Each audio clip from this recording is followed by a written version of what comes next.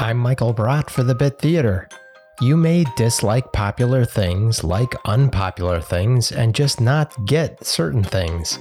Of course, you should have your own opinions, and it's great that you do, but don't close yourself off to a certain comedian, form, TV show, film, or podcast because of your preconceived notions. You'll miss out on a lot of great comedy.